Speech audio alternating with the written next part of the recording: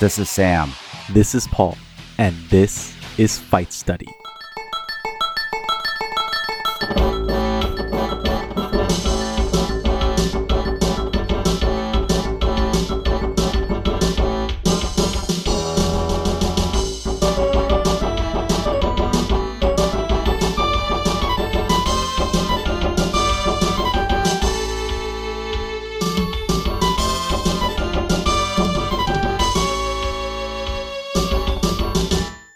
At UFC 255, both flyweight titles were on the line as Deiveson Figueiredo defended his belt for the first time against Alex Perez, while Valentina Shevchenko was on her fourth title defense against Jennifer Maia. There are only 3 weight class overlaps between the men and women's division in the UFC, and rarely do both title fights get defended on the same night. If you're shaky on why the promotion refuses to stack their cards more often, here's the deal. The UFC signed a contract back in 2018 to have ESPN be the exclusive distributor for their fight cards. The original contract was for 5 years of exclusive content for ESPN, which would promise the UFC $1.5 billion for such rights. What isn't known to many is that the deal got extended 2 more years, meaning that ESPN will be home for UFC content until 2025. Financial terms weren't disclosed, but analysts at Forbes have estimated it will cost Disney from $200 million to $500 million a year. The promotion needs to churn out content, but not just any Mike Perry fight will do. It's understood that not every event is going to do McGregor, Masvidal, Nurmagomedov numbers, but there's a certain level of expectation that needs to be met for ESPN to keep the UFC around. As it stands, there have been 37 fight cards for the UFC in 2020, with 21 of them being fight nights for ESPN+. That might seem like a lot of fights, but the promotion has promised 30 fights a year for ESPN, including pay-per-view events. This doesn't take into account any Fight Pass cards. This ultimately means that whatever star power they have must be split up throughout the calendar year to ensure that they have compelling matchups for people to be invested in. When it comes to pay-per-views, anything short of a title fight is going to need a superstar like McGregor to headline, or else the willingness for most people to shell out $65 becomes difficult. To be frank, UFC 255 was not a great card when the final lineup was announced. Figueiredo isn't a household name, and Shevchenko has made most of her competition look like they simply don't belong in there with her. Not to mention that fans feel robbed of a great original card. Cody Garbrandt was set to challenge Figueiredo by dropping down to flyweight to try and add his name to the 2-division champ club. Unfortunately for Garbrandt, a torn bicep and COVID-19 forced him off the card. As for the Mike Perry versus Tim Means matchup, Perry was originally supposed to fight Robbie Lawler in what would have added some more star power, and could have been the perfect matchup to see if Lawler still has the blood and guts warrior in him after being constantly matched up against grapplers and technical strikers. Did I also mention that Jose Aldo versus Marlon Vera was originally targeted for this card before being shifted back to December? UFC 255 had all the potential of being a great card and one of the better ways to close out the year. But the fights themselves weren't too shabby. In the main event, Figueiredo defeated Perez by guillotine choke at 1 minute and 57 seconds of the first round.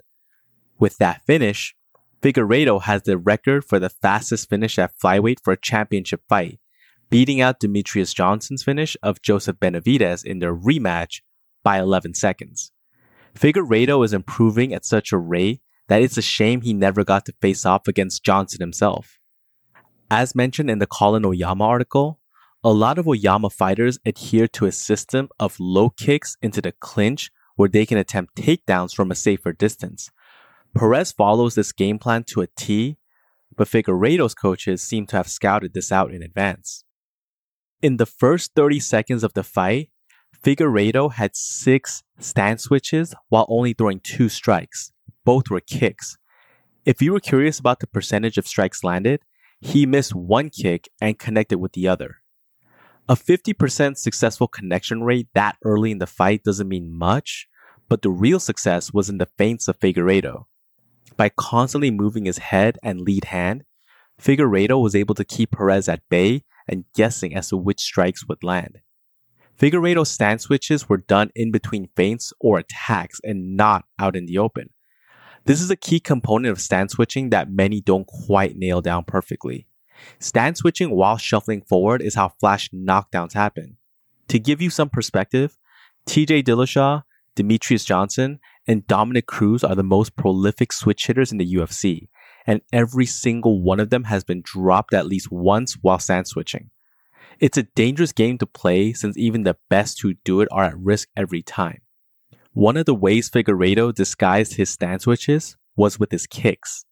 The kicks to the body of Perez found their mark repeatedly, and every time he got hit by them, Perez shuffled straight back. This forced Perez to reset and unable to start phase 1 of his game plan, throw low kicks to disrupt the balance. When Figueiredo left his hips open after throwing a right hand, Perez jumped on the opportunity with an attempted takedown. Instead of conceding the takedown, Figueiredo held on to his left overhook on Perez's right arm and smoothly transitioned to an attempted ankle lock, Rio Chonan style. The leg lock wasn't successful, but it immediately put Perez on the defensive and he had to scramble to get out. Once he felt that the submission was no good, Figueiredo bailed on it, only to set up something else. Figueiredo quarter turned away so Perez would try to take his back.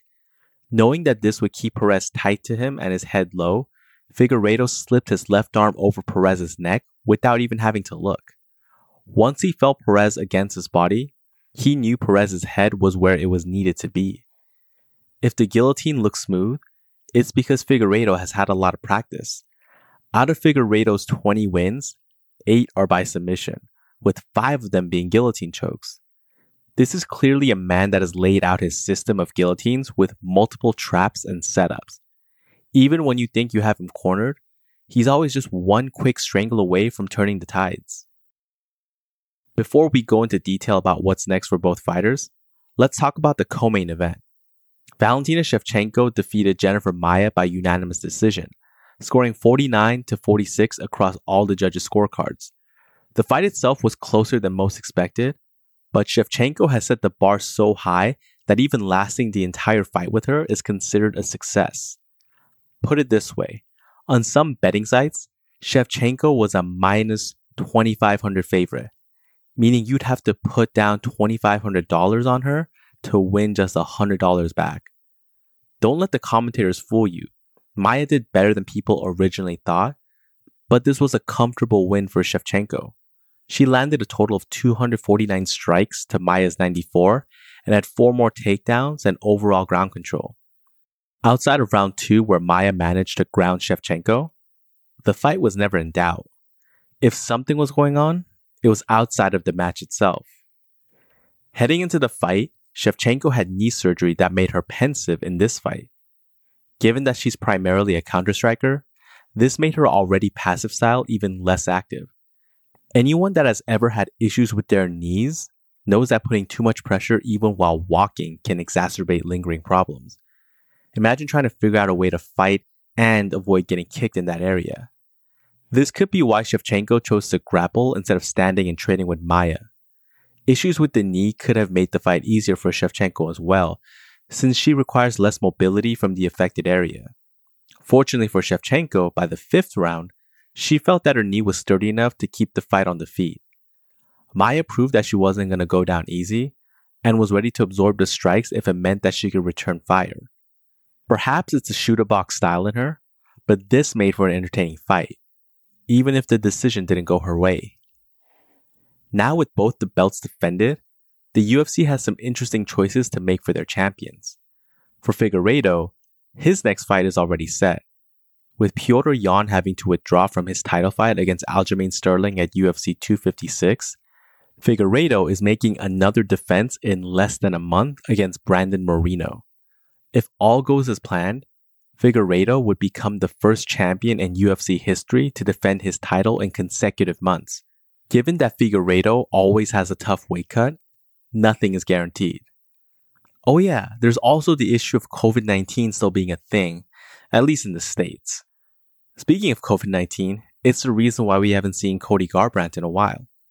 Garbrandt isn't someone you normally think would suffer the long-term effects post-COVID, but here we are. Since testing positive for the virus on August 29th, he's been battling vertigo, blood clots, pneumonia, and mental fog. All these are symptoms of things that people who have tested positive for COVID-19 say they suffer once the worst of things is over. That's terrifying if you think about it. Garbrandt is a professional athlete under the age of 30. If you were wondering why the UFC is still taking all these precautions, at least this can give you an idea of how bad things can get. Nonetheless, this does put a hamper on the UFC's plans for the division. The promotion traded away Demetrius Johnson for Ben Askren and refused to pay Henry Cejudo his worth. Now with Garbrandt out and no compelling challengers, the UFC is going to have to get creative in figuring out challengers for Figueiredo if he beats Marino. For Shevchenko, the next challenger seems to be Jessica Andrade. She doesn't have the same number of title defenses as Ronda Rousey or Amanda Nunes, but Shevchenko's well on her way. If she's able to beat Andrade, the list of challengers dwindles. With Nunes indicating that she doesn't have many more fights left in her, maybe a trilogy fight between Shevchenko and Nunes could be in the works if Shevchenko beats Andrade and Nunes beats Megan Anderson. With the year winding down, there isn't a lot of star power left for the UFC to draw from. Stars aren't going to be willing to give up their holiday plans to fight in front of empty arenas, and we've seen the UFC get stingy with money that they aren't forced to part with. Figueiredo and Shevchenko might not be big draws, but they're champions that have made successful title defenses and should be compensated as such. Last year, the UFC ended December by giving us UFC 245, where 3 title fights were on the line and we got to see Alexander Volkanovski upset Max Holloway and Kamaru Usman break the jaw of Colby Covington. This year, we'll be lucky to get 1 title fight to end 2020. Now that's the show. If you enjoyed this episode and find this type of independent media worthwhile, please consider supporting the show on Patreon. We have a lot more episodes like this one in the works, but need your financial support to keep the show running. Even a few dollars a month goes a long way. No one does what we do, and it's all being funded by you, the listener. In return for supporting us, you'll gain access to lots of bonus content along with our private Discord chat. Even if you can't support us, there's a lot of free bonus content there as well. We also have an online store if you want to show your Southpaw solidarity by wearing our swag. You can find all pertinent links at southpawpod.com. And if you can't afford to support the show and still want to help, please leave us a 5-star review wherever you listen. This makes it easier for others to find us. And don't forget to share your favorite episodes or the podcast itself on social media. Tell your friends. Until next time, goodbye. Southpaw. Hitting with the left. Southpaw. Sam. Paul. Southpaw. Southpaw.